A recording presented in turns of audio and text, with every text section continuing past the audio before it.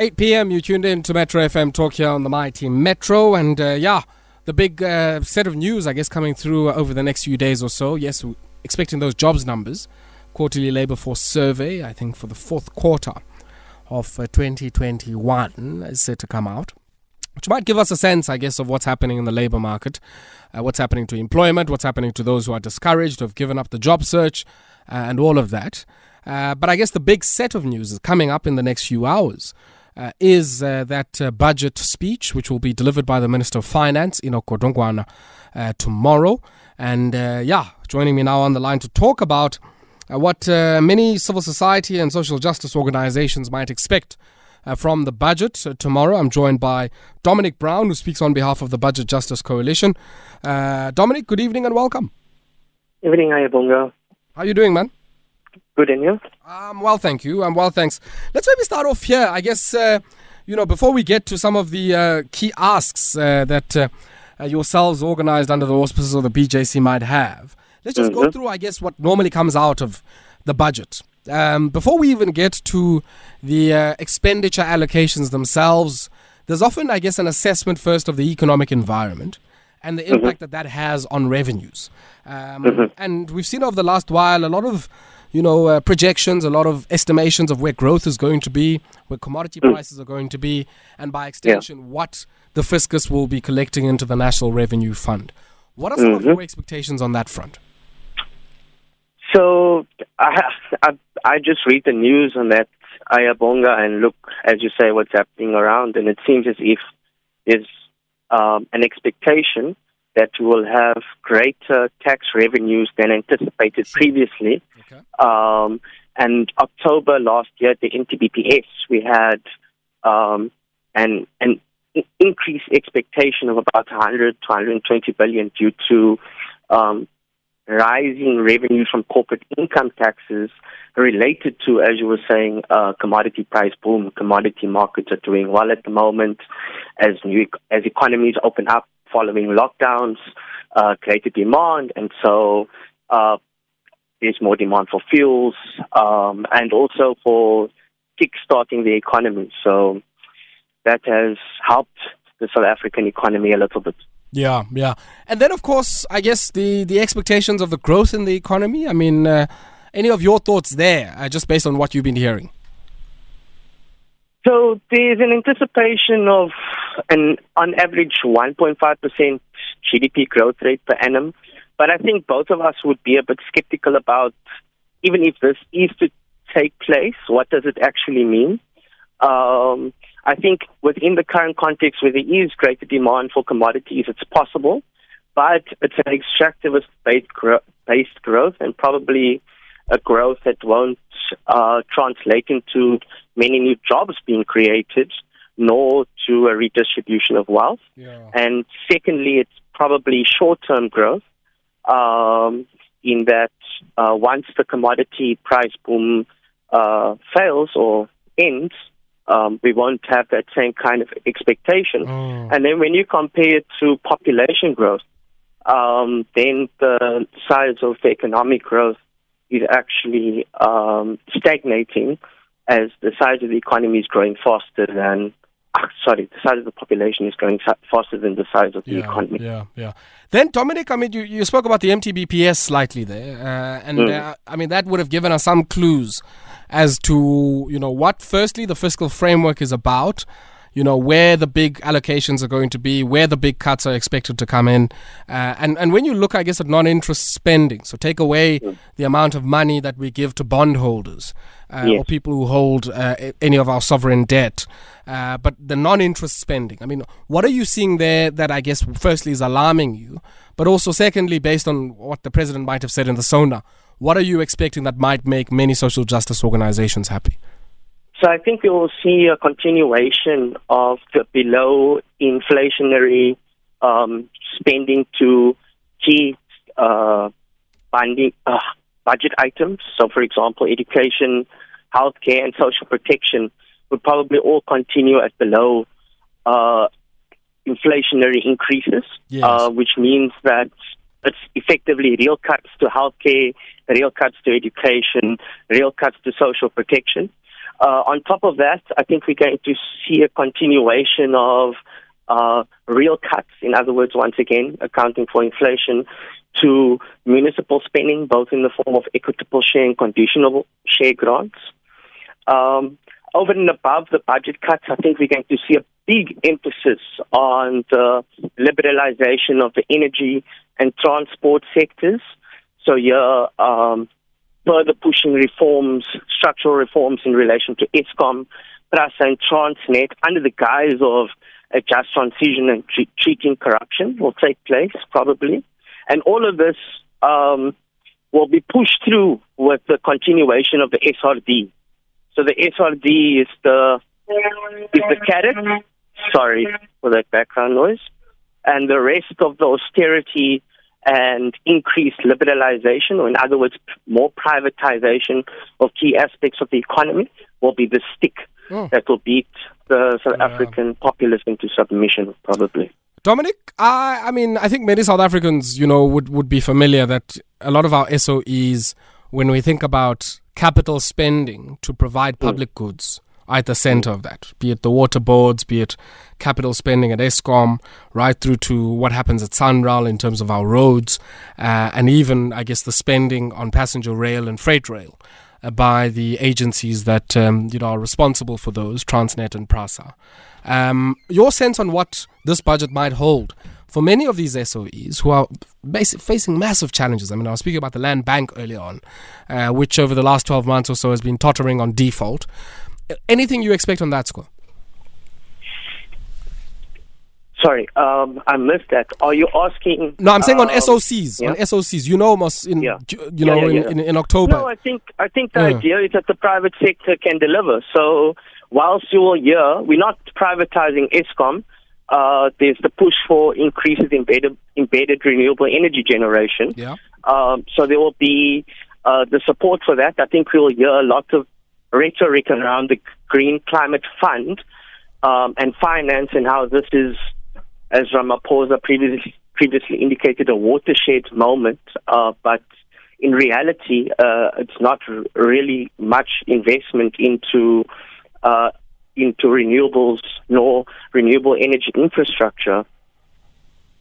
So what you're having, Ayabonga, and I was saying this earlier as well, is that when you look at the Zondo Commission, you see how the private sector is complicit and integral into the corruption and the hollowing out of capacity at SOEs. And now the solution is that we need to unbundle and have greater role of the private sector in delivering these services without any recognition about the role that the private sector played in getting it here. So the private sector was a massive part of the problem, and now all of a sudden they're also the solution. It seems like a major contradiction. So instead of dealing with the problem of corruption in public institutions, we're throwing the baby out with the bathwater and no longer actually advancing a public goods approach to education, to healthcare, and other essential services. So, Dominic, what's wrong with having the private sector providing public goods? So, in general, they don't have a great level of interest in doing so. So, if you're in a situation where you have mass unemployment and deep structural inequalities, there's not a lot of profits to be made from the selling of services to the majority of people in the country. Yeah. It doesn't make sense. So, similarly, for the private sector to produce, similarly, when there's higher risk investments or investments of very low returns, like rail infrastructure, for example, then all of a sudden the private sector is reluctant to invest in those key services. Yeah. So, Dominic, let's do this. Hold the line there for me for a second. We've got a spot break we need to quickly take now. Sure. So we're going to take the spot break and we'll continue with our discussion on the budget that's coming up tomorrow with Dominic Brown after this. Send your voice notes to Metro FM Talk 079-191-4270. The headlines on Metro FM Talk. 7 minutes it is before 8 p.m. You tuned in to our headline segment here on Metro FM Talk. And this evening, we take a look at what we might anticipate from tomorrow's budget, set to be delivered by Minister of Finance Enoch Godongwana tomorrow. And I'm in conversation with the Budget Justice Coalition's Dominic Brown. Before we went to the break, we were talking about SOEs and I guess what we might expect and the big tensions in terms of getting private participation in SOCs that ideally are geared towards the provisioning of public goods, in the case of electricity, roads, water, and many of the other things that we need for our day-to-day survival and reproduction. And Dominic, I guess if we were to shift from that slightly, I mean, one of the other things that finance ministers often take the opportunity to give some reflections and remarks on is the composition of the public sector wage. Now, I'm quite interested, I guess, in your thoughts on this in the context of what we saw 2 budgets ago, where the then finance minister announced unilateral termination of a bargaining agreement with public sector workers. And we also have heard moratoriums on vacancies and this expectation that certainly by the marketplace that there will be significant reductions in the head count within the public service. What are your thoughts on this, especially in the context of the remarks that we've heard from the president over the last while? So, Bonga, I think what we are seeing is a massive restructuring of the South African economy among a number of key pillars. The first pillar is the big budget cuts that we've seen for some time. And it's not budget cuts in relation to the salaries of Director Generals, Auditor Generals, and the high-earning ministers and deputy ministers. The second pillar relates to the liberalization of energy and transport. And the third pillar is this area about the public sector wage bill. And we often hear, and I think I've mentioned it to you before, that there's this idea that there's a fight between public sector workers and the masses of unemployed people in the country, as if the masses of unemployed people in this country are not dependent on the very public sector workers in the healthcare sector, in the education sector, and in correctional services. It's not to speak of municipal workers who are separate but are facing the very same challenges. So that's number one. Number two is that public sector workers, 70% of them are in fact made up of teachers, healthcare workers, and correctional service workers. And by government's own accounts, there aren't enough teachers, healthcare workers, and correctional services workers. The National Department of Health indicated we need 95,000 more healthcare workers by 2025. And I think we know the same scenario exists across the board. Now, the argument is that currently the wages of these public sector workers are too high, so they can't employ anymore. But that fails to look at the actual state of the public sector wages. And when we look at it, the majority of the public sector workers are earning above the median wage in the country, but are invariably supporting 5, 6, 7, 8 dependents as a result of the unemployment crisis. And the issue of how much more teachers, nurses, and municipal workers is not an issue of a rising wage bill. It's a political question, as the size of the public sector wage bill has remained constant in relation to tax revenue and in relation to GDP for some time. So yes, it's an unfortunate thing that the healthcare workers, for example, and teachers who've been at the front line during the pandemic are now having to face the possibilities of retrenchment. Yeah, and I guess, it's cold comfort for many of the healthcare workers. I recall we did a story a few weeks ago of healthcare workers in the province of the Eastern Cape, and I'm not only just talking about community health workers here, nurses, doctors, specialists, who I guess had their contracts not renewed because the Eastern Cape government had to pay medical legal claims. And I guess it speaks volumes about where in the organogram of government the massive gaps are, and I guess where, as some people might suggest, a lot of the fat is and a lot of the sort of bloatedness is actually happening. And a big part of that is very, very far from where the services are actually delivered. Absolutely.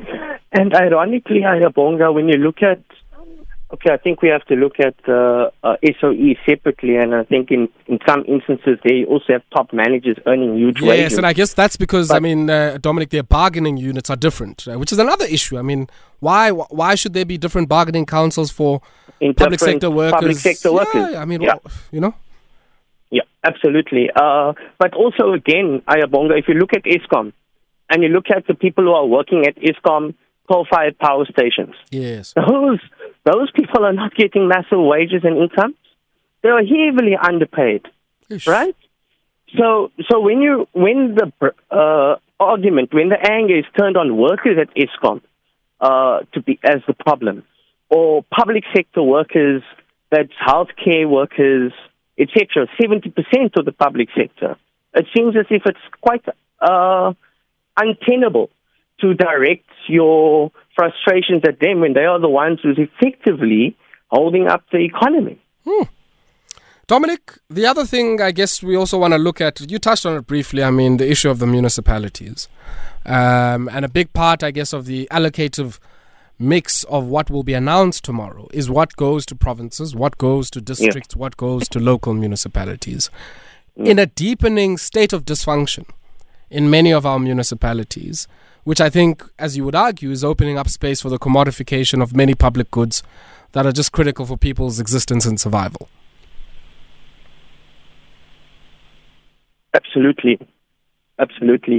So already we're seeing municipalities getting less than 10% of the national revenue, making them more reliant on having to charge tariffs, water and electricity bills on people who invariably are unemployed and are unable to afford them, putting municipalities in a death spiral.